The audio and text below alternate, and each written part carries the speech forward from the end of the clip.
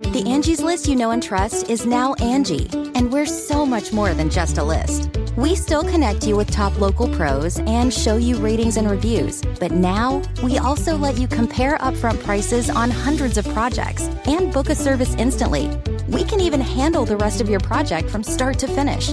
So remember, Angie's List is now Angie, and we're here to get your job done right. Get started at Angie.com. That's ANGI, or download the app today. The Asian Avengers, so weak. Asian Avengers, so weak, so fuckable, bro. You know? Whoa. There's 5 Asian guys together. Wow. Together. Did you ever go through a stealing phase? Do I think everyone should have a gun? Maybe. Or you can look me up. I don't care. I'll fight you. I don't care. You want to get high as fuck? You like opium? Hey, what's up, everybody? Welcome to another episode of Asian Not Asian, a podcast where 2 Asian guys not from Asia talk about American issues no American cares about. I'm your host, Fumiabe. And I'm Mike Nguyen. Shout out to our network, Listening Party and Canal Street Radio. Check out those guys on Instagram at Listening Party Presents and at Canal Street Market. Also, if you're listening to this on your phones right now, please take a screenshot, put it on Instagram stories, tag us at Asian Not Asian Pod, and write these words. Hey, guys, I'm a virgin. Ha. Listen to this podcast. Write those words exactly. Also, if you're an iTunes listener, please leave a review because we're almost at like 600. Almost there. Almost. But people have not been reviewing recently. Yeah, man, we need some more reviews. We need more reviews, dude. So get on that, guys. Get on that anals. And by anals, we mean Asian, not Asian listener. Not butt sex. We need both. Let's see what's going on today. Oh, yeah, story of the week. So it's been a couple weeks already, but I was in LA for a little bit. Oh, yeah? I was in LA. What do you mean, oh, yeah? You knew. Oh, I know. Yeah. I'm just playing along. And I had a very I went out there for like a college show, but I had like a very interesting experience over there. You've been to LA before? I have, but this is the first time I was like doing real comedy shows. Okay. And I also like, you know me going through my identity journey, okay. You know, trying to find out more about my people and stuff. So I had a whole thing. So when I got there, first of all, I'm like poor now, so I was trying to save money. And so I took the bus from LAX to Union Station. Was it completely empty? No. Oh, really? It wasn't a public bus. It was called like Flyaway Shuttle. Oh, so it's I like see. It's like $8 or whatever. LAX is a fucking nightmare right now. Yeah. It's crazy. Actually, the airport itself didn't look very new. It kind of I felt like I don't know. You see the airport like in 80s movies, you know? Like it's very 80s and it's 70s. very 70s looking. Yeah. So I take it to the Union Station and I'm like, okay, it's a 20-minute walk from here to my Airbnb. I'm going to save money and walk instead of taking an Uber. So I fucking start walking. You walked in LA? Yeah. I walked in LA? What do you mean? People walk in LA. Nobody walks in LA. Nobody walks. Well, that makes sense. Especially because, and is that like, you think it's a straight shot, and then all of a sudden you'll be like on a freeway. And you're just like, oh my God. Fuck. Yes, that, but also... I think everything, because on the East Coast and in Ohio, everything is flat. So you're like, 3-minute walk, no big deal. Yeah. LA, everything is an incline. So like you're just fucking like you're trekking like hustling. up. Yeah. So that was like terrible. But then it started fucking hailing. Oh my God. It was hailing in downtown LA. I was getting punished for trying to be frugal. So like I was like, whatever, I'm wet. I get to Airbnb. I go do some shows. I'm having a good time. And then I took the public transportation there a lot. So I took the Metro Link or whatever. Okay.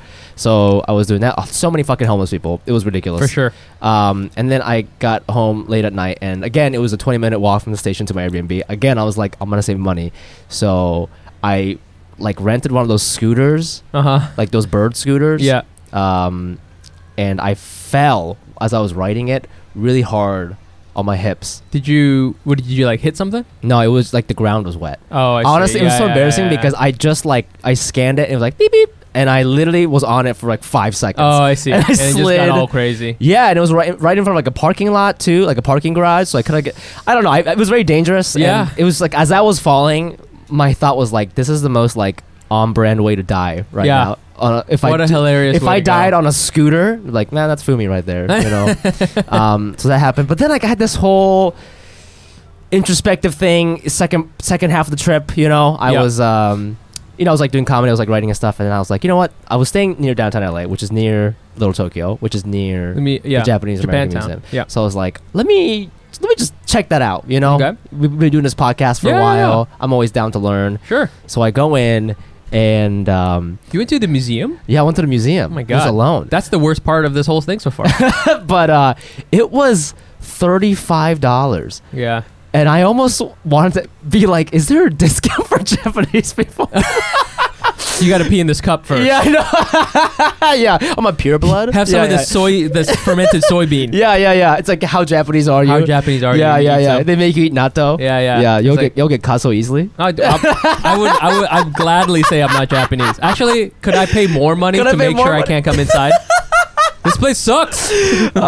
So I went in and I was like reading about all like the immigration stuff, and there was this one thing that was like, I always get emotional when we talk about Asian shit. Yeah, man. I'm always crying, and I started crying because I was reading this one thing, and it talked about like different kinds of immigration, Japanese immigration to the U.S. Yeah. And obviously there are like people who moved to Hawaii, people who moved to California before the war, and then at the very end they're like, but a lot of Japanese entrepreneurs and businessmen moved here in the 80s and 90s and decided to become permanent residents. Hey, and I was like, oh, that's me. And there's a picture of you, and you're like, like, hey.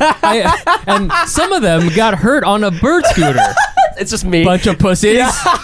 There's a picture of you falling on the ground. Yeah. But I started crying because I was like, oh, I don't think I've ever gotten a shout out in a museum before. Yeah, it's kind of crazy. It is crazy, right? Yeah. I never thought, like, that's not even something I wanted, or you don't realize how little the society or whatever talks about you until you go somewhere and you're like, oh, this must be what white people feel all the time because they're learning about their history. Yeah. And we're just like, oh yeah, sure, I got to read about gold rush. Even with like, Japanese American history, I read about the Hawaiian immigration, and I'm like, that sounds so foreign to me. Yeah, that sounds more abstract. Right, but then there was like this thing. It was specifically about like businessmen. 90s becoming permanent residents. Yeah. Exactly. You showing up, you talking. Yeah. That's interesting. I mean, there were a lot of things in the museum. I only got like 2 sentences, but it was good. Those two, I paid, that's more than nothing. Yeah, so that's why you paid $35. Exactly. I went to, when I was last time I was in Paris. I went to the War Museum, and like France being France, they have a huge war museum. Yeah. Just to commemorate all the horrible things they've done. But where I was going through the World War I section, and I get to this picture, and during World War I, France like called on all of their colonial forces, all these colonies all these people had to die for this white war. So they sent all these people, right? So like people from like Africa, but a whole bunch of people from, at the time they called it Annam, which is like the Vietnam region. Mm-hmm. Could be Cambodian as well. Whatever, right? And there was a picture of these Annamese soldiers, right? They could be Vietnamese, what we consider Vietnamese now, and they're like in Western uniforms, and they're in Paris, and then they're standing there, and I swear to fucking God, the picture was a guy. It was me. I was like, in The Shining, when the guy Jack Nicholson dies, yes, he's in the picture, and I was like, oh shit, and I'm looking at this picture, and he's looking at me, and I'm like, holy fucking shit, that is me in this picture. Like, oh my God. It's so crazy. You start crying? Dude, it was like so weird. Representation. And I was like, man, I hope that guy banged some Vietnamese, some Parisian prostitutes. Yeah. Or something, did something. Because he went all the way to Paris and had to fight in the fucking trenches. Yeah. But dude, it's crazy to go to see like something like that in a museum. Absolutely. So that's crazy. I had a great time in LA, and we'll be back there in June. So be on the lookout for that. We'll be back there for June doing our live show. Absolutely. Okay, let's get to the guest. Our guest has been patient. He's been hearing our stupid stories. Yeah. And dude, the guest today is he's a new friend of mine. He's a friend. I don't have many friends, so this is big news. But I met him on a Fung Brothers shoot. A separate one I did that wasn't with you. Right. He's a content creator / producer. He went to NYU Tisch. Ever heard of it? Any people? He's also a b-boy. And he's also a frat boy. Wow. Yeah. Sounds like a cool frat b-boy. Hold on, shut the fuck up. We haven't introduced you yet. So really excited to talk to him.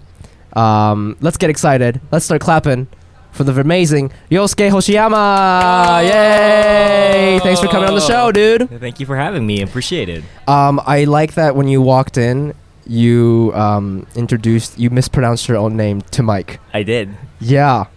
You noticed that? I don't know. However you want to pronounce your name is how you pronounce your name.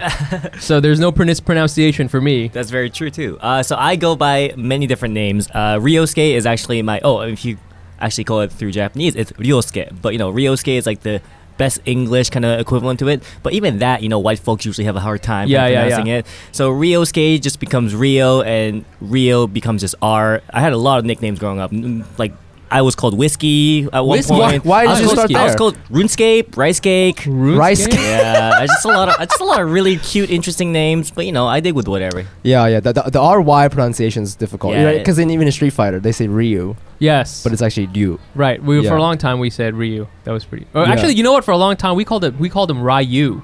Ryu. Yeah. That's right. Which I mean, it sounds tight. It sounds pretty tight. So we got Ryu here. And He's gonna show us how to do my Hadouken. Street Fighter mode. No, on yeah, right exactly. here, right here. Welcome to the show, man. Yeah, this man. is Thank you. cool. I want to start with how we met, dude. Sure. So we met on we did a Funk Bros video together. Yes, we did. And it was a miracle that you were there because you saved the shoot. Because Mike, you've done a couple of these videos. Yes. You know how it is. They want to talk about history and shit. It's all crazy, yeah. And look, I don't know anything. I'm just going to museums at age 30. I don't know anything, right? So they're asking me all these intense questions about the history of like Japanese curry rice and all this shit, and I don't know how it got there, but luckily Ryosuke here, he was a history major and he worked in media, and so he like knew the history of why Japanese people like to eat curry and shit. Where did that come from? Because like Vietnamese people also have a curry dish. Mm-hmm. And I always think about that because we eat it with like French bread, and we're saying, and I'm Oh, like, it's all crazy, and it's very similar. It's called curry. You guys say curry. Yeah, we call it. It's called curry. Yeah. So I'm always like, where did we get this from? And so, anyways, I actually don't know the Vietnamese one, but what is the Japanese one? I'm pretty sure it's all around the same. I mean, if you think about it, curry originally originated from India, right? You know? And so British being the British and being the global superpower they were, trying to fuck up everybody during the good old 1600s. Brought whatever they had from one colony to the other, and so they brought curry from probably traveled that through Vietnam and then all the way to Japan. And so when they brought it to Japan, Japanese people kind of localized that and kind of made it their own kind of thing. So Japanese curry, if you taste it compared to like Thai curry or Indian curry, it doesn't. It's not as like spiceful. It's not as like it's not as like flavorful, but it's more sweet. It's more sweet and savory. And that's because Japanese people have that kind of like taste palette. They like that kind of just like subtle like savory element to it. So you're saying the curry we're eating is like the Brits version of the curry? It's like a Japanese Brit version of it. It's like their own interpretation of it. Just like how Japanese people like make a lot of like they like to Japanize a lot of Japanize a lot of stuff. No, it makes sense. I mean, Vietnamese people, we're doing that, and then we're just all of a sudden we're just like, let's throw some French bread in this motherfucker. Why the fuck not? So when I first met you, I feel like we clicked because, and correct me if I'm wrong, you could be like, this guy fucking sucks, but no, dude. I feel like we connected because we kind of have similar stories in terms of like upbringing, but you did it in a different continent. That's right. True. So you're like, were you born in Japan? I was born in Hong Kong. You were born in Hong Kong, but you grew up in Hong Kong. I grew up your in Hong entire Kong, life my whole as a life. Japanese person. Yes, sir. Right? What'd your family do for like? So for a living, my parents do your traditional Asian kind of stuff. My dad was one of those Swiss bank guys. Oh, traditional Asian Swiss bank. My dad is a mailman. Okay, my dad is working class. He worked at 7-Eleven. Okay, Swiss bank that. Okay, no, go ahead. As in, like, from where no, I from, get you. like international context. Obviously, I come from a very privileged place. I try to be more really humble about that. You did your whole schooling in Hong Kong. I did my whole school in Hong Kong. Yes, Whoa! sir. So you spoke English, British I spoke English, English. I did speak a little bit of Chinese here and there growing up, but then I think I had to prioritize Japanese. Being able to kind of keep that mother tongue of it. So you spoke Japanese at home. I spoke Japanese at home. I think definitely that was kind of the language that I was only allowed to speak with my parents. I think being able to retain that, and growing up as a Japanese kid, we kids like us were called third culture kids. Kids who are from one country but born and raised in another, and then having to then relocate our entire lives when we came to college for here, to be able to kind of readapt. And I think growing up, I never really felt like the sense of true identity. Like, Asian Americans, I understand they're struggling, because they have this identity of being, I'm Chinese American, there's this community. But like for us, people like me, there's not a lot of Japanese kids who grew up in Hong Kong. Right, that's like a whole very, other thing. Whole very niche specific. Thing. No. Did you have other Japanese friends? There were a few. There were a few kids growing up, and definitely some kids I met through tutor school and like Saturday school and stuff like that. But very little. Yeah. Can I ask you something? Go for it. A little intense. I feel like I started to sort of classify Japanese people I meet in my life as like woke or not based on how how much they kind of know about the history. Okay. You know what I'm saying? And like, you know, it's not that I don't know like a lot about it, but I know enough, you know, and I feel like you do as well because you grew up in Hong Kong. I'm just wondering, like, is there... It's kind of like a white person living in South Africa. Like, do you get bombarded with like, oh, you fucking Japanese, like you fucking, you know, took over our place, like, you know what I mean? Like, because you're there, and like, if so, how do you deal with that at such a young age? Yeah, of course. I mean, definitely there were, you know, I think we're lucky we live in a generation where that whole war sentiment has kind of like, you know, drifted over the years, but you still have that kind of, you know, especially with China, with Hong Kong becoming more of a pro-China state. You know, you see everything that's been happening in the last year with the protests and everything, and everything. No, there's been a lot of pro nationalistic sentiment happening in the mainland, and I think definitely you feel some of the effects. You know, especially I've had some encounters where people, Chinese people haven't been happy when I say I'm Japanese. They're like, you know, kind of thing. It's very rare though. It's very rare, and when it does happen, you just have to brush it off and be like, hey man, no. You just have to mind your own business. But, you know, definitely what you said about history, you know, there's a lot of things that Japan really messed up in, you know, with the whole, imperialism, you know, it was just a backbone of colonialism, except in the modern day, which happened in Asia. And, you know, Japan's argument is that, we only did what, you know, all these European powers did in like the 1600s and 1700s. But even though what they did, I mean, war is inexcusable in its own way. You know, it's like torture and being able to come in and kind of take a sovereign, take over a sovereign country like that. You know, there's a lot of messed up things that Japan did, and I think for me, I try to come up with a very neutral bias when I study these histories elements, because if you think about it, Japanese people aren't really told the truth, even to this day, in their education system. Right. The government, like, it's not like they don't suppress the information, they just don't teach it. Right. Like, if you literally, like, open the Japanese textbook and, like, go to the chapter of World War II, you'll find, like, 3 pages. And that's about it. Some shit happened. It's crazy. It really is crazy. But let's go ahead to the 80s. Yeah. And you're just like, yo, Walkmans, though? It goes from the war to Walkman. It goes from, Samurais and then Walkman. The rise of porn. Yeah, that part is tight. Yeah.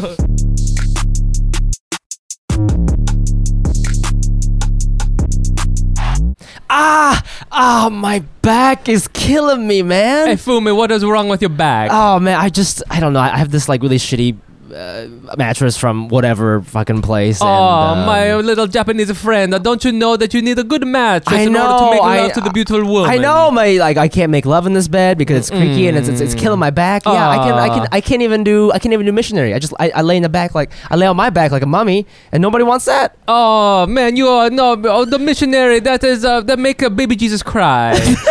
What's your favorite position, Gino? Oh man, I love all sorts of different things, you know, because I've got a really good mattress, one that's really supportive, and I really like it a lot. You know what kind it is called? What is it called? Helix Sleep Mattress. That's right. Helix Sleep has a quiz that takes just 2 minutes to complete and matches your body type and sleep preferences to the perfect mattress for you. Whether you're a side sleeper, hot sleeper, like a plush or foam bed, with Helix, there's no more confusion and no more compromising on an average mattress. Helix Sleep was even awarded the #1 best overall mattress pick of 2019 by GQ and Wired magazine.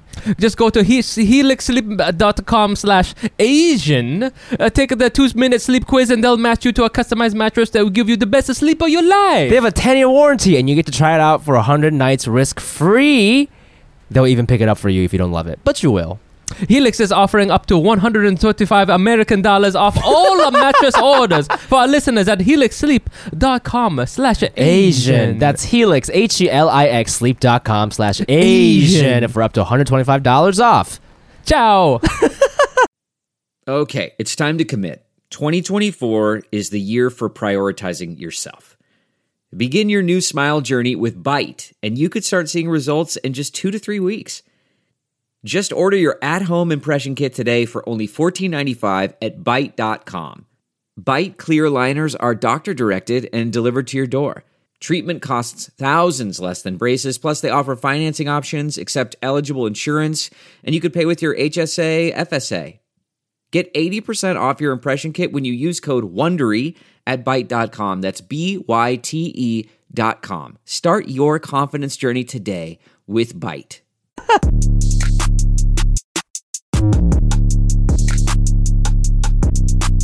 Fumi has told me that you went to Tisch. Yes, sir.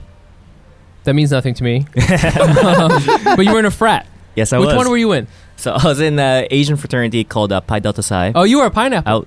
What the fuck? Is that a what they- pineapple? Is that different? I think that might be a different Okay. one. Yeah. But Anyway, sorry. that makes sense. No, it's cool though. I mean, all these Asian frats have like the weird like Funny names. nicknames. I think we were called different things. But I joined an Asian fraternity because first of all, I joined a fraternity thinking that it was my quintessential American experience, coming from overseas. It is, yeah. It kind of is, yeah. Yeah. You watch movies like Old School, Exactly. right? Yeah, it's that's funny. like I watched Animal House growing up, and I was like all these like crazy like white people partying, and I was like, oh, I want that experience, I want to come in here. Did you guys have? You guys didn't have a house, did you? Yeah, how does like frat NYU How does that frat work? How does I mean, you guys, NYU's color is purple. That's hilarious. Okay.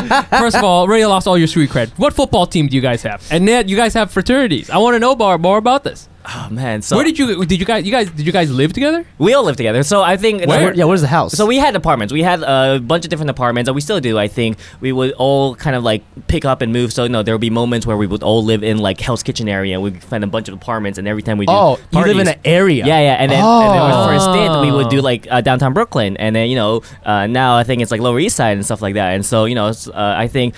Because it's like you can't buy a house in New York City. It's ridiculous. Yeah. It's right. Yeah, I was gonna say. So pretty much we would do just apartment parties and kind of just like being able to switch it around and kind of make sure we cram as much people as we can without getting noise complaints and everything too. Yeah.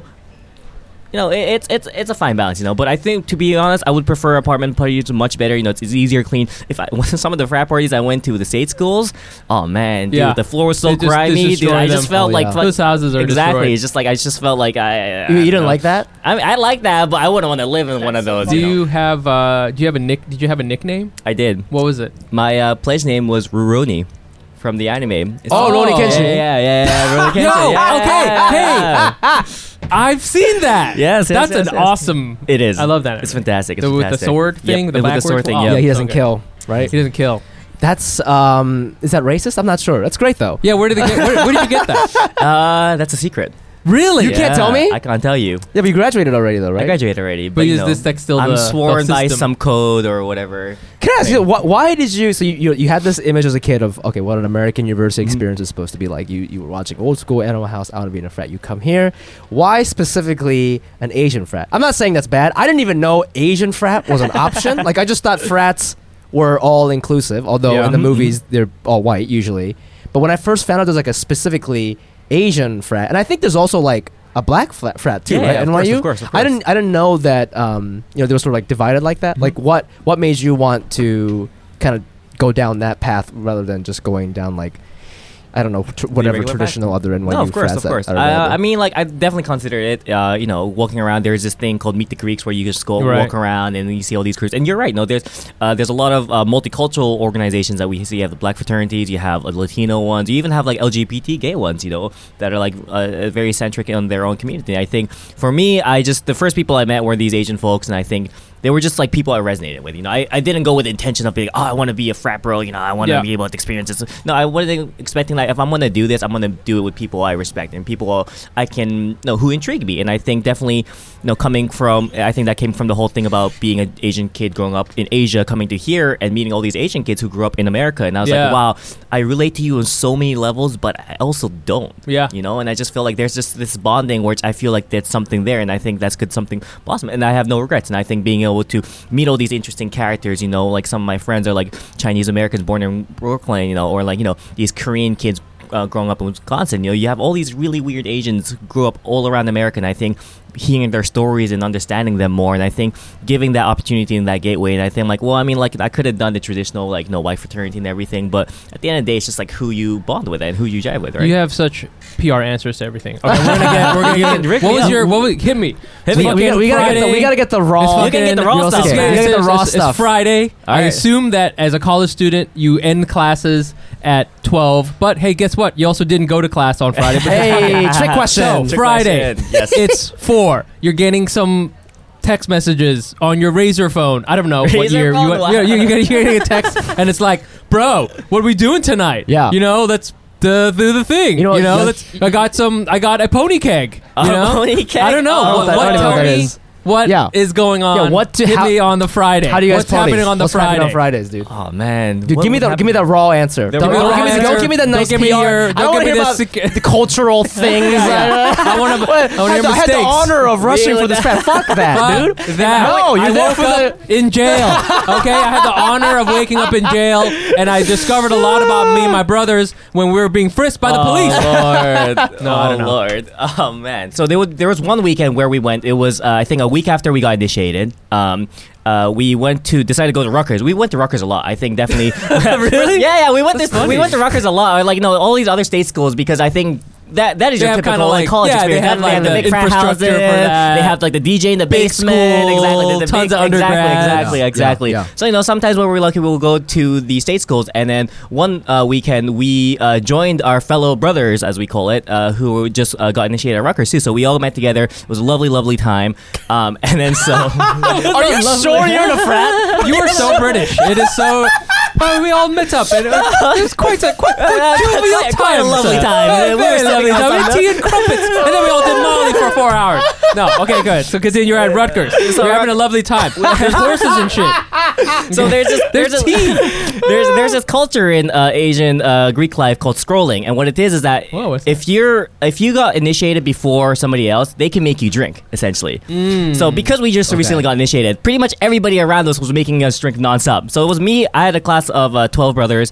4 of us came with me to Rutgers, and then literally by like midday we were just like drinking this thing called jungle juice. Oh no! Which is this nasty ass mix of like Kool-Aid and fruit punch and vodka. And we know jungle juice. Exactly. We know. Okay, good. I'm from Ohio. We know. We got that. But yeah. And then so we were just there, and then this whole time we were just getting scrolled. And then I have this little friend called Derek. He's a short ass Asian kid, and literally he just like he couldn't take it anymore. He was just I don't know why I joined this fraternity. And see him just running into the guard in the back, and he starts climbing the fence of the fraternity house, trying to climb across. Trying to escape. He's like, I can't drink anymore. He was already in the frat. fraternity, but they were making him drink. They were making him scroll all night, so he can't do it. And he snapped. He just snapped. That's more like it. That's more like it. Wait, one more frat question before Sure, we go move for on it. to something else. Okay, so when I was at NYU, I saw these girls. I forgot about that. I wrote this down. I went to a frat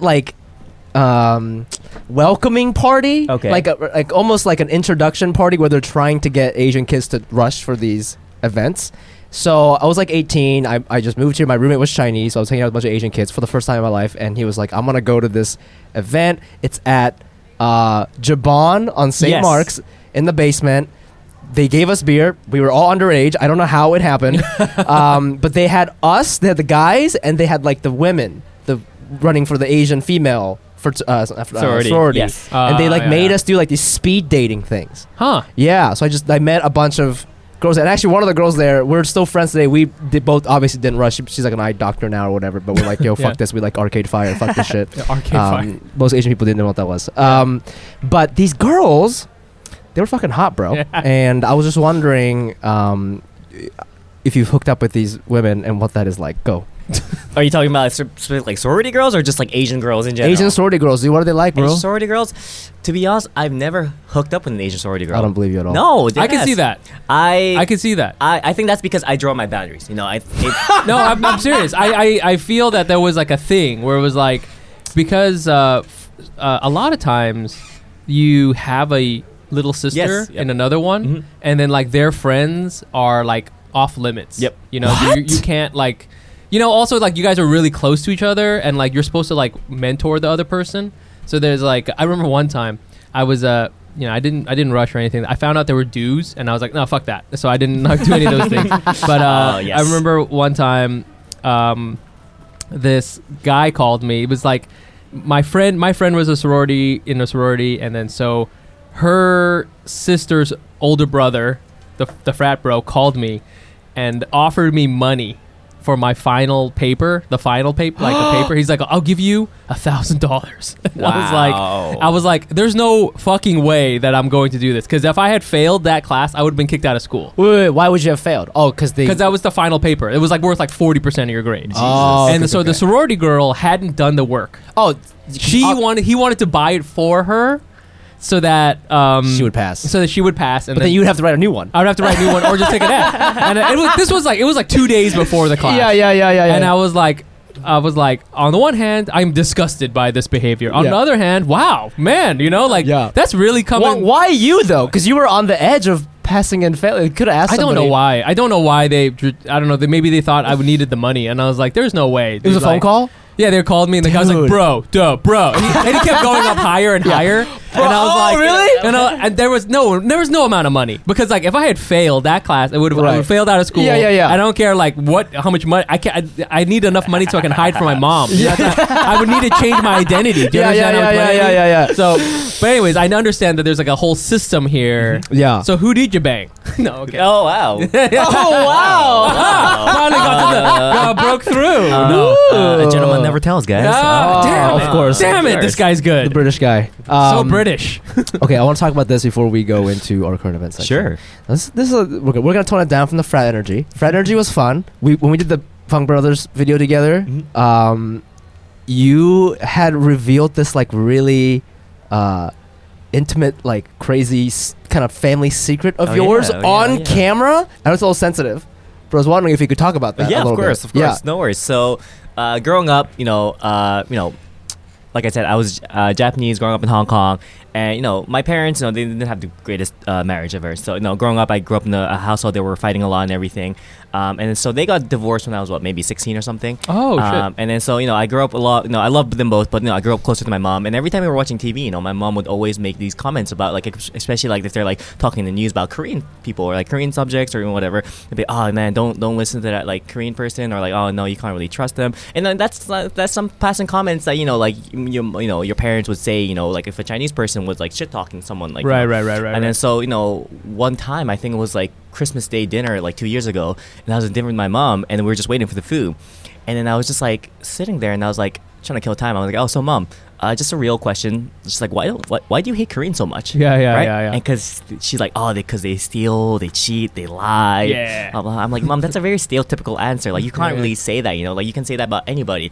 And then we got into this huge argument because she got really triggered, I got really triggered. We were supposed to have this lovely Christmas dinner. Yeah, sure. And we were like, I was waiting for my roast chicken to come and everything. You're trying to keep it lovely. This is very, very Japanese and very American. Just fight on. Yeah, welcome. Yeah. And then like literally like 5-10 minutes in the conversation, my mom got super heated, and she was like, you know what? If you love Koreans so much, why don't you marry someone like your dad? Oh shit! And I sat there for a second. And I was like, what do you mean? Like marry like another Japanese girl? She's like, no, dude.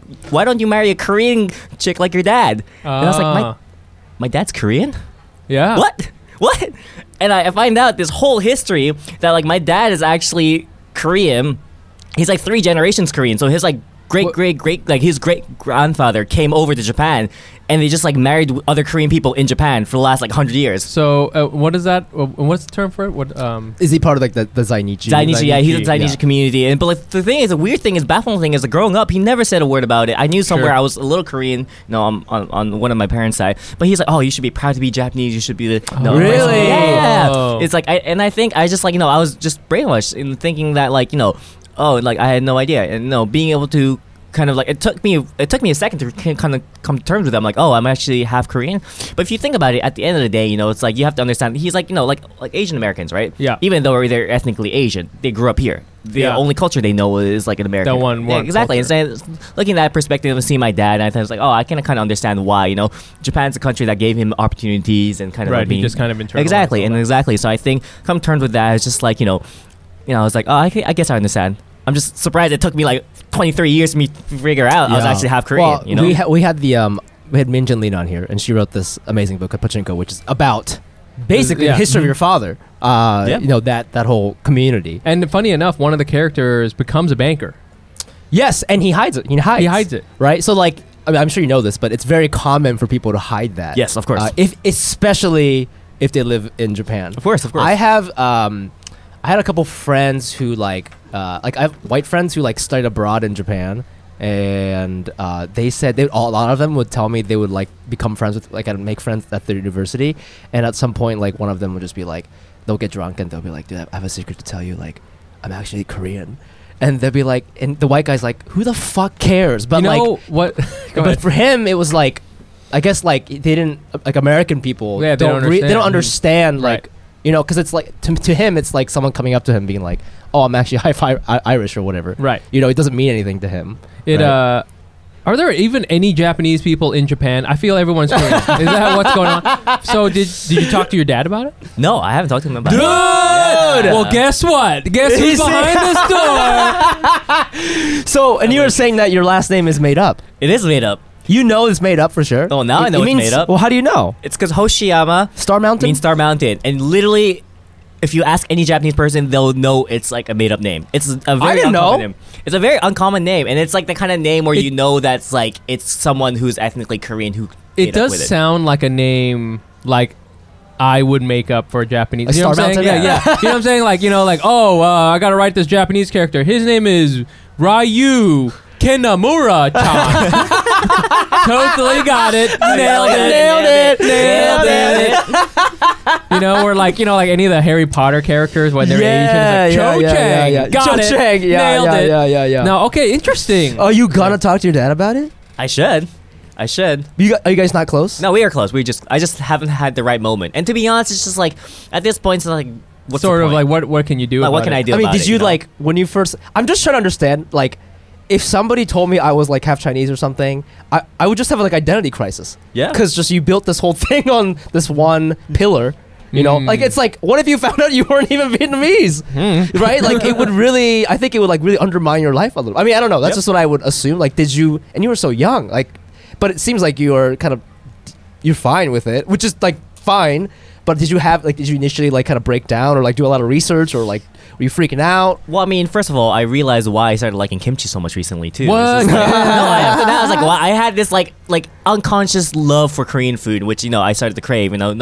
After that, every weekend I was hitting up K-Town. I was like, I need to be part of my ethnic culture, But to be honest, like as much of a shock it is, my background is already kind of a mess, right? Oh, like a Japanese kid who went to British school in Hong Kong, come to New York. It's just like adding a little. Add another one. Add another Korean in there. It's just like, what is the point? Actually, you're Jamaican. Exactly. There's some blood in there. Exactly. I wouldn't be surprised, right? Do you want to go and check out Korean shit? Like more? Yeah, no. But to be honest, like you said, a lot of people who are just like who find out they're like half Irish. They're like, I'm Irish. And it's like for me, it's like I don't represent like. I don't kind of associate myself with that Korean culture. Because even though I'm ethnically there, it's like Japanese is still my culture, and I will respect Korean people and Korean culture and for what it is. It's just I could never fake the claim to be it my own. It's part of my ethnic identity, but my personal identity is who I am right now. Oh, but I feel like you can claim it if you want to. If I want to, but then I need to be able to have the right to. There's a difference between saying, "Oh, I'm Korean," being able to, if there's one thing, if I can understand the language, know the culture a bit, being able to say I can represent myself, as a Korean person, I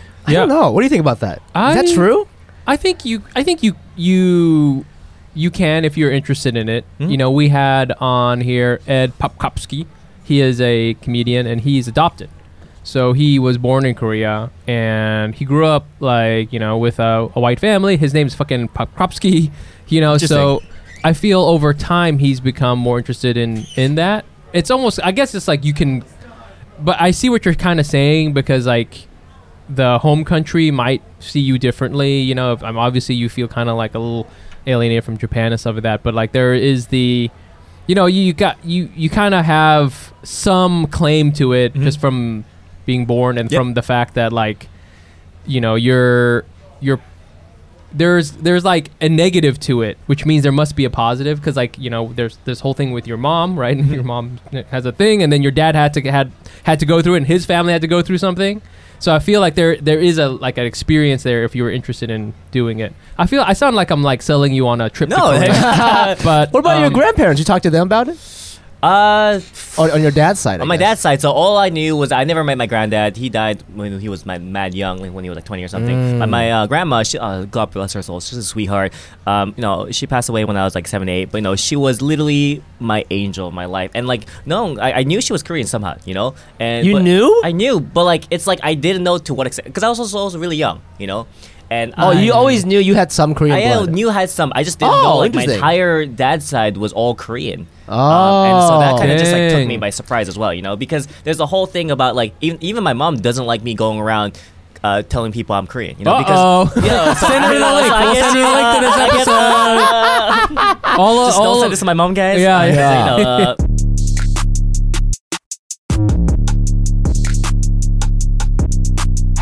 Hey Fumi, you a big cologne guy? You like a big smells guy? I'm not, but it's because I don't know what I'm doing. Yeah. I haven't. I remember when I was in elementary school, this girl I liked got me cologne Really? for Valentine's Day. I can't imagine that anyone would like you. So I smell like butt, so I gotta, my deodorant has to be real good. Yeah. So I'm pretty excited about this new thing we've been doing. Yes. Which is Hawthorne. Hawthorne.co. What is Hawthorne? Hawthorne is like smelling good 101 package, right? Guys, straight guys, let's face it, we smell like butt. We smell like butts. We suck. Yeah. We don't know what we're doing. We're really dumb don't. when it comes to self-care, skincare, stuff like that. Hawthorne, you just go online, you take a little survey, and they send you all the products that you need. And we got a box, actually. Yeah, and what's crazy is like my package is different from your package because we probably answer the survey differently. Right, exactly. It's all personalized and stuff like that. So I think it's a pretty cool thing. People should check it out. Yeah, man. Check out Hawthorne at hawthorne.co. That's Hawthorne with an E, and use our promo code, which is not Asian, to get 10% off your first purchase. That's right. That's Hawthorne, HAWTHORNE.co, not com, but CO, and use our code not Asian to get 10% off your purchase. Hawthorne.co.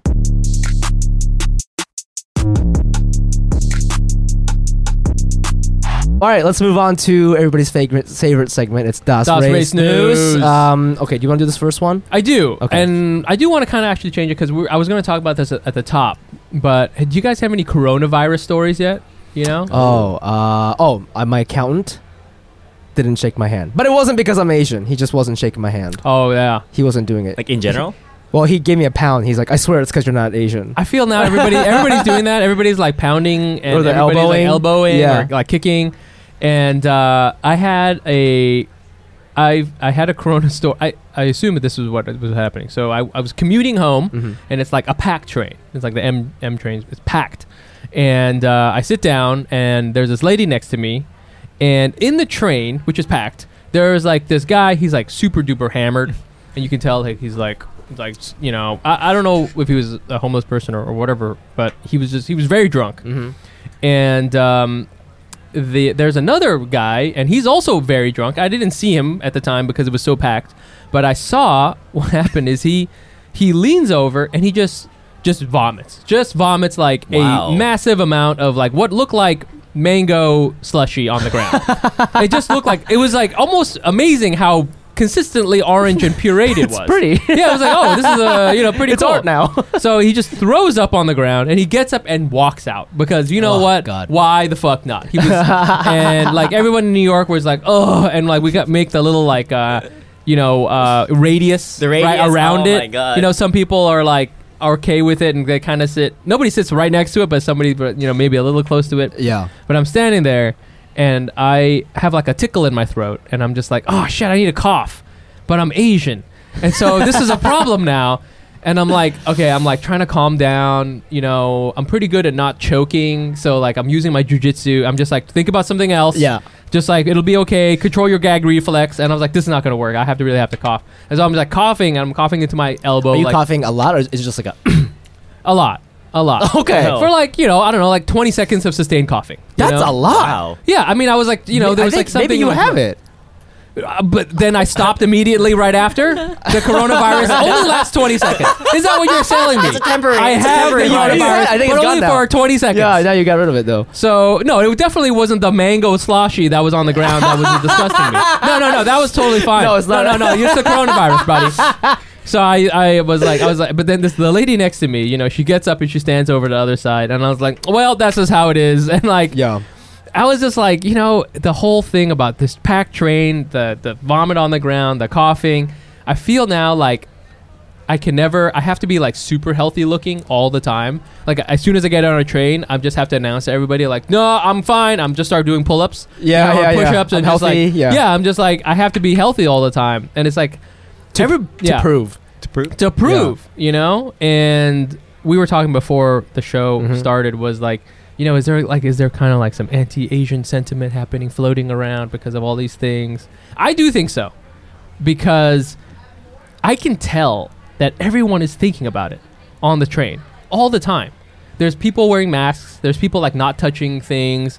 Everyone, you can just kind of like feel it everywhere because it's all in everyone's minds. And I feel that with that wrapped up in that is even if you know that it's like not logical to be that an Asian person has it, but as soon as you see Asian person, I also noticed that a lot of Asian people seem to be wearing masks, and I'm like, God damn it, it's not helping the cause. Come on, brother, So I don't know. Has anything like that happened to you guys? Well, there was that article recently that was talking about we have 22 confirmed cases in New York, and it showed a picture of an Asian guy in Flushing, even though the person wasn't even Asian. No, it's a Jewish person. Yeah, so it's like all that kind of like feeds into it, but yeah, I mean they've been mainly like jokes. Yeah, it's just a lot of like, haha, you got the corona kind of thing. Hey. No, I haven't had anything. But you're right. Like I am feeling it because I did have to cough on the train the other day. See? And I held it in. Yeah, I just held right. it in. I've never done that before. You gotta hold it in. I've held in like burps, but not coughs. Coughs. Yeah. Who fucking does that? Yeah. I gotta hold my jizz in. Yeah. Can't come. You can't. What is that called? Edging. No. The muscle. Oh, yes. I know Not fracking. What is it? Fracking. when you hold the muscle to hold like the hold back Kegel the cup. thing? Kegel. Yeah. Kegel, Yes. but for coughing. For coughing. Yeah. Have you been noticing anything like that?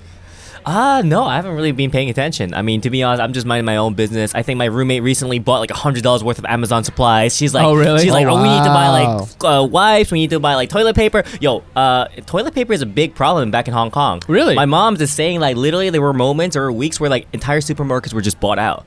Because people were just rushing to the store. They're just buying up all these supplies because they're afraid that like they're not going to be able to buy shit. And so now like in Hong Kong, everyone's bugging out. Like, you have to wear a mask. My mom said you have to wear a mask when you go out. If you don't, then you get like called out on. Like, You get called out on? Yeah, you get called out on. Like, you get called out if you don't wear a mask in public. And it's just like people are working from home. People have been working home for weeks now. And I did read that for the first time ever. Japanese people are working from home. Yeah. Oh my god. Like it's just like they've never done it before, and it's just like creating this whole like thing because people like don't know how to do it, and they have to talk to their kids. Yeah, it's just like, oh my god, I have a wife. I got a wife. It's crazy. There's this so somewhat. This is not a Asian coronavirus thing, but it is an Asian sort of story with tension, and there's from this there's like I guess what happened. This is in like the San Francisco Bay Area. Yeah. Bayview, is that a good neighborhood? No. Okay. And it is in this San Francisco Bay Area, and this Asian guy was attacked. He was like collecting all of his. I think he was like cans. collecting recycling. Yeah. And he was attacked in this predominantly African American neighborhood, and they eventually like arrest some the people because there, of course, there was a fucking video of it, and so they could see what was happening. And what happened is the DA decided to drop the charges against two of the suspects in the attack, but it's because the Asian man has decided to try to do what is called a restorative justice approach. So the summary here is San Francisco District Attorney Chisa Bowden is withdrawing charges against one of two suspects arrested in connection to a shocking viral video that shows an Asian man being robbed. It's a very sad video. If it's you guys really sad. it's Yeah, like, he's there. It's disgusting. And it's bad. Dwayne Grayson was arrested last week in connection to the attack. His charges have been dropped in favor of restorative justice approach. So I didn't even know what restorative justice approach was. I had to Wikipedia it. Yeah. Did you know what it was? I'd never heard of it. I know what it is. Yeah. So it's basically a complicated word for like let's talk it out. Yeah. Like they're gonna get together and just be talk. diplomatic about it. Yeah, that's what the Asian guy wanted, I guess. Yeah, the goal is to share experiences of what happened, to discuss who was harmed by the crime and how, and to create a consensus. Yeah. I think this is interesting. I mean, we see a lot, like here in New York, there's like tons of, older, usually Chinese, but not always, like older Asian people walking around, and they're like collecting all the cans and shit, and like that's a big source of income, and they're doing, they're like a whole underclass of people. Yeah. They're all over the city. Yeah. And in Brooklyn and such too, and they're all like, moving their shit around. So, it's pretty crazy, and then there's like there's a definite race element to it. As soon as this went viral on all the terrible channels like Twitter. So you see all the comments on there, black people and Asian people and blah blah blah, and especially with the coronavirus kind of floating around as well, that's sort of attached as well to it. I don't know. What do we think about it, man? Well, I think this combined with a couple other videos that's been going around which are related to coronavirus. I saw a video of like this black guy spraying Febreze on an Asian guy on the subway. Oh, yeah. I think it actually was in New York. And I don't know. I just think that when you post these things online, Twitter does its thing, and I just don't know if it's like the best. It's not a good representation of. It's a really easy way to pit two like races against each other because I saw in the comments they're like, hey, let's face it, like a lot of crime against Asian people are done by black people. Like the people are saying, and it's like I don't know, maybe the stats. I have no idea. I don't know the stats, but if you look closely at both of these videos, the one I'm talking about and this one we're discussing, these black men are, yes, they're black, but if you look closely, there's something wrong with them. Okay, they're crazy first, then they're black, right? So, am I gonna let these videos represent the entire black community, like based on one crazy person on the subway? He's crazy because he's got like trash bags and shit on the subway, right? He's like one of those people. So, I think. Yes, it happened, but I'm always like I'm very, very wary when I watch these videos because I think it's very easy to get caught up in like victim mode. Yeah, I definitely think whenever you see something, especially now, there's the event, there's the thing that happens, and then there's the viral reaction. Yeah, and the viral reaction is like not informed. It's only reacting to the. It's really reacting to the video. It's not the people involved in the video. Yeah, it's not even the people. It's actually just reacting to the video. Oh yeah, yeah. You know what I'm saying? Yeah. And that is where you get into this whole thing where you can like, oh, it's because of this Asian thing or this black thing. Yeah. I'm not even saying there isn't some discourse that needs to happen because I do think that a lot of times Asian people can be they're a little bit more hesitant to speak up. Mm-hmm. There's a perception, I think, that they can, be victimized, and especially I think if you're an immigrant, you don't know how to like do stuff with the police or like get your word out there and all these things. They're very vulnerable. Yeah. But I do think at the same time, it's like you don't want to get into the I'm angry, this is all because of this, Yeah, that's absolutely what the man wants you to do. Absolutely. Yeah. So I don't know, man. What do you think, bro? I mean, I think, and no, something interesting I witnessed being here my 7-8 years here in the U.S. that coming from Asia, right? We don't have the problem of Asians being racist to Asians because everybody's Asian, right? Yeah. But I think here, you have a history of Asian American immigrants and Chinese Americans who came in the 80s having to experience that without no voice to represent themselves, And I think we now live in an interesting time where it's like you can't go around and calling people that because you get video recorded and you get called out online. And I think definitely it's good that we have that voice. Social media allows to give you that voice to kind of be able to fight against xenophobia and kind of be able to fight against these anti-Asian attacks. But at the same time, like every case is different, like you guys mentioned, and I think you have to really understand that a lot of it comes from just lack of understanding or information. You have to realize that most your average American doesn't know much about your average Asian American folk, and I think being able to have that, for example, if I encounter someone which I have no idea who they're about, who their background is from, I would kind of be a little skeptical, I'd be like, oh, maybe this guy is just like someone, I shouldn't be around with. And I think you just have to understand their mindset. And I think the best, the whole diplomatic thing earlier with that conversation, I think that's a good way to progress. I think the best way to really get people to understand and to be able to share information is to kind of connect with them on some sort of real level, right? And I think you see a lot of that happening with the whole like Trump election and everything too back in the day. It's just like there's just this lack of understanding between these various cultures, and I think that's where this whole me being in America, I think you've realized that I've seen this country becoming more and more kind of very nationalistic leading, and I think that's because that there's just this lack of bridge between different cultures, and there's these videos out there that are just like out there for one community against another community. Right. That's definitely not a way to really tackle this. I think the best way to do it, and especially with a pandemic like the coronavirus, which actually has real life consequences, for us to kind of work together to find a good solution to be able to create dialogue, converse, and be able to kind of come up with a bridge of understanding. What a well-balanced answer. I was hoping that maybe you would say something that would make us go viral, but no.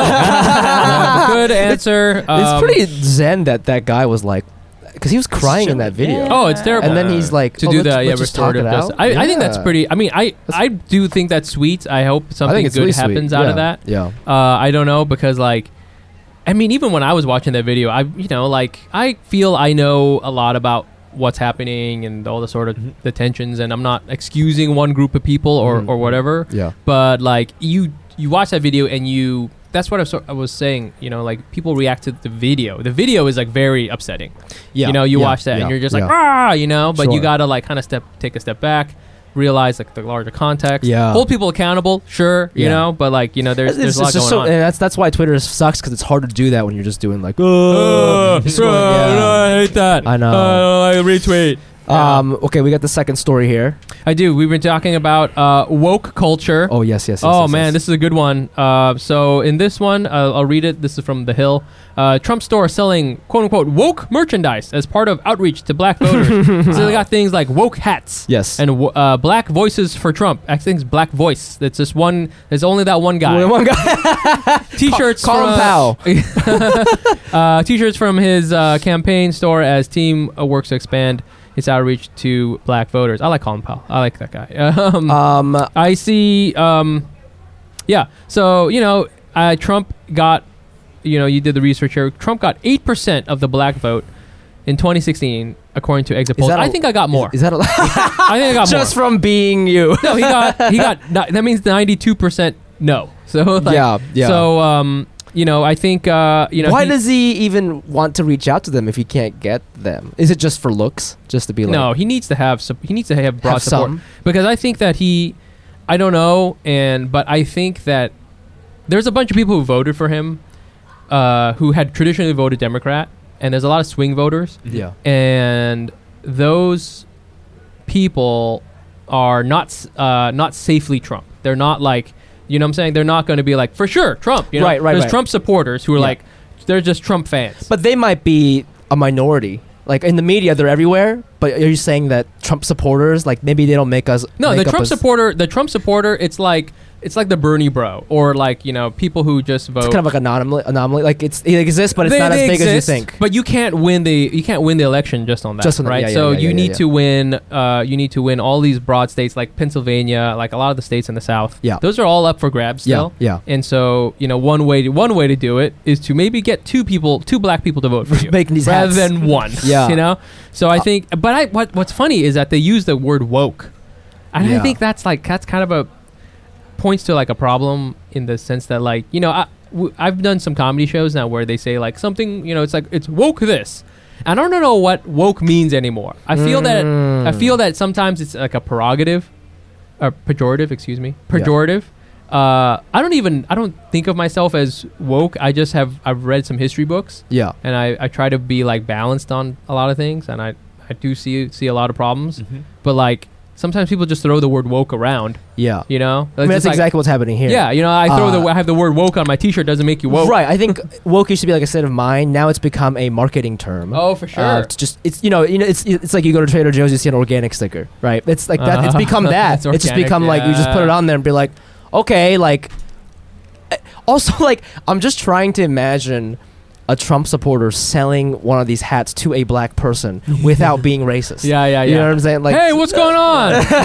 I know you people like t-shirts. Yeah. You use a woke hat and some fried chicken. It's like, fried chicken. Yeah, it's like everything is problematic. Woke chicken. Yeah. Woke chicken. I don't know, man. You know, you're a resident young person. Yeah. Slash frat person slash international British guy. Yeah. You know, what's your take on woke? Yeah, and give us your non-PR answer, please. My non-PR part? Yeah. Man, I mean, I think it's something that kind of represents, certain communities. And I think woke, I quintessentially, connect that to the African American community. I think that's something that they can own. They can kind of be able to represent as part of their identity. But I think you're right in terms of the discourse. I think people have been interpreting that. I think it's like kind of. It's like how for a long time Hollywood has kind of taken Asian American cultures and kind of reinterpreted in their own way for their own agenda, right? And I think the same thing happening here with like being able to these big political establishment kind of being able to take one word that has a lot of cultural significance of it and a lot of very like rich historical significance and kind of just using it for its own agenda. Yeah, this is like the cheap pal dress. Yeah, exactly. Oh, I see. That's interesting. Yeah. Co-opting it. Yeah. And using it for your own benefit without really understanding why, without being able to pay this proper homage. Yeah. They every time you see like a Trump speech, they always put like black and Asian people behind him. show the world that look at all these people. Yeah, always it's always the same Vietnamese mom. It's oh my god, every time. I'm always like, Mom, what are you doing there? Mom.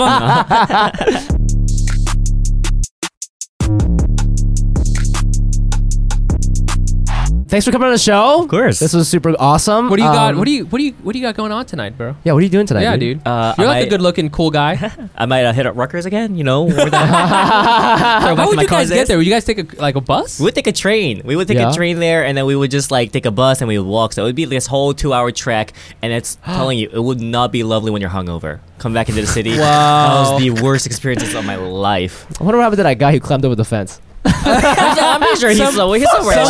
Some say he's still running. He's still running. He's still running. He's just triggered every time he sees an Asian bro. Where can our listeners find you, man? You got a website? You got social media? I do. You can find me on Instagram at Hoshiyama.r. I have some content on there. Check it out. Hell wow, yeah. Look at that fake Japanese name. Exactly. The Star Mountain, man. I love it. I love Star Mountain. It's a sweet ass name. Yeah, that's cool. That sounds cool. My name means safety zone, by the way. Oh, does it really? Well, see, I have this whole theory that maybe zone. I have this whole theory that my dad might be not Japanese because his family is so fucking secretive. Really? Oh. And when I read Pachinko and Noah's character, you got to read that book. It's fucking amazing. Okay. Noah's character I see. is so secretive, and I was reading it and I'm like, this guy is my dad. Dang. And he started a family, and like he won't let me talk to his brother, so I don't know my uncle very well. Wow. I don't know the history. When my grandfather died, he asked my mom's mom to not invite anybody to his funeral. What? And so only like 4 people showed up. And my grandmother on my mom's side was like, it was the saddest funeral I've ever been to. Like, I don't know why he did that. Like, none of his coworkers came. What the fuck? It's fucking weird, right? That's crazy. So I'm like, why would you? Maybe I should take a DNA test. Anyways. You should. Yeah. Maybe we can be fake last name brothers. Exactly. There we go. I mean, safety zone? That's not a name. Why can't That it be sounds like something like you're filling out the paper and it's like, so what's your name? My name is Microphone Lamp. Nailed it. Microphone Lamp. Yeah. Okay, you can also find us on Instagram at Asian.AsianPod. And I'm also on there at Thefumiabe. That's TheFumiabe. And you can find me on Instagram at Nice Pants Bro. Come to our live shows. The next Hack City stand-up comedy show will be March 18th. And if you can't make that one, April 15th, both Wednesdays.